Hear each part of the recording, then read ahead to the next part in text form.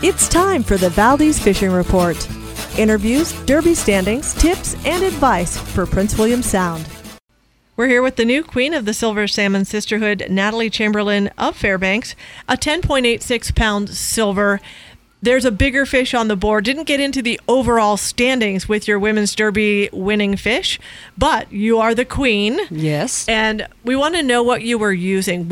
You already told us where you were out by Potato Point, but What were you using? What depths were you going? We were anywhere between 55 and 70 feet.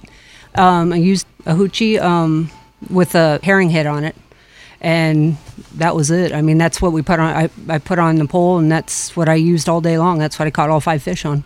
All right, and you got 5? 5. Mm-hmm. Very good. Any other sizable fish? The one king that I caught was probably pushing 14 pounds. And there have been quite a few kings this year. Have you been hearing that? I know people from Fairbanks, they have friends that fish down here, right? We actually threw back 2 kings because we were past our limit. So it was like I couldn't keep them, so we threw them back. They spit the hook when we got them in the net, so it was better that way anyway. All right. What do you do for a living? I am electrical QC for Watterson Construction. Nice. Yeah, I'm an electrician by trade. What do you like most about fishing Valdez and the women's derby? I like the way the fish fight. That's my favorite part about Fish for Silvers is the fight.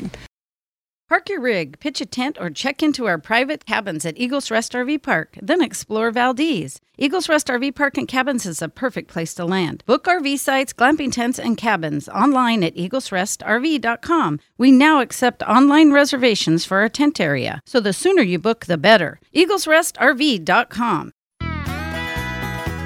KVAK's Valdez Fishing Report. Fish Valdez and reel in a big one.